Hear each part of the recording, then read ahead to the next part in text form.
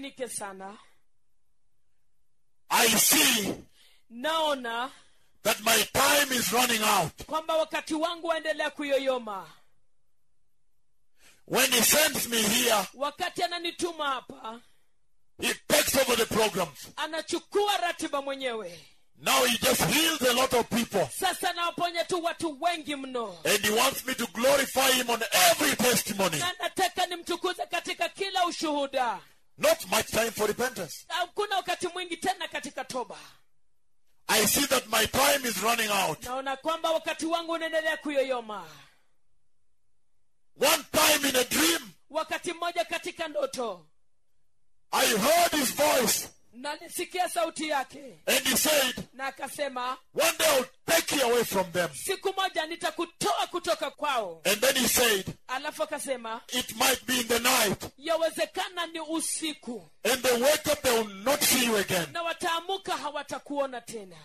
I woke up Nikaamuka, and I was very shocked. nikashangazwa mno. Every time, Kila wakati, oh, if you don't come to our town, that's too far for me.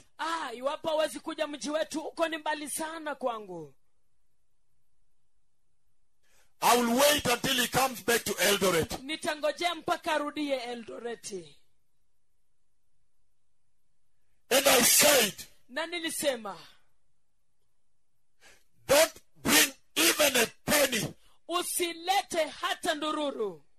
Don't bring even a penny. Usilete hata ndururu. But he will heal you, Lakini atakuponya, deliver you, awakomboe, and bless you. na kuwabariki.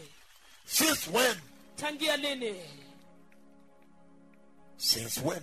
Tangia lini? Since when? Tangia lini? Since when? Tangia lini? To a generation that loves money. Kwa kizazi kinachopenda pesa. How come Yawezekanaje?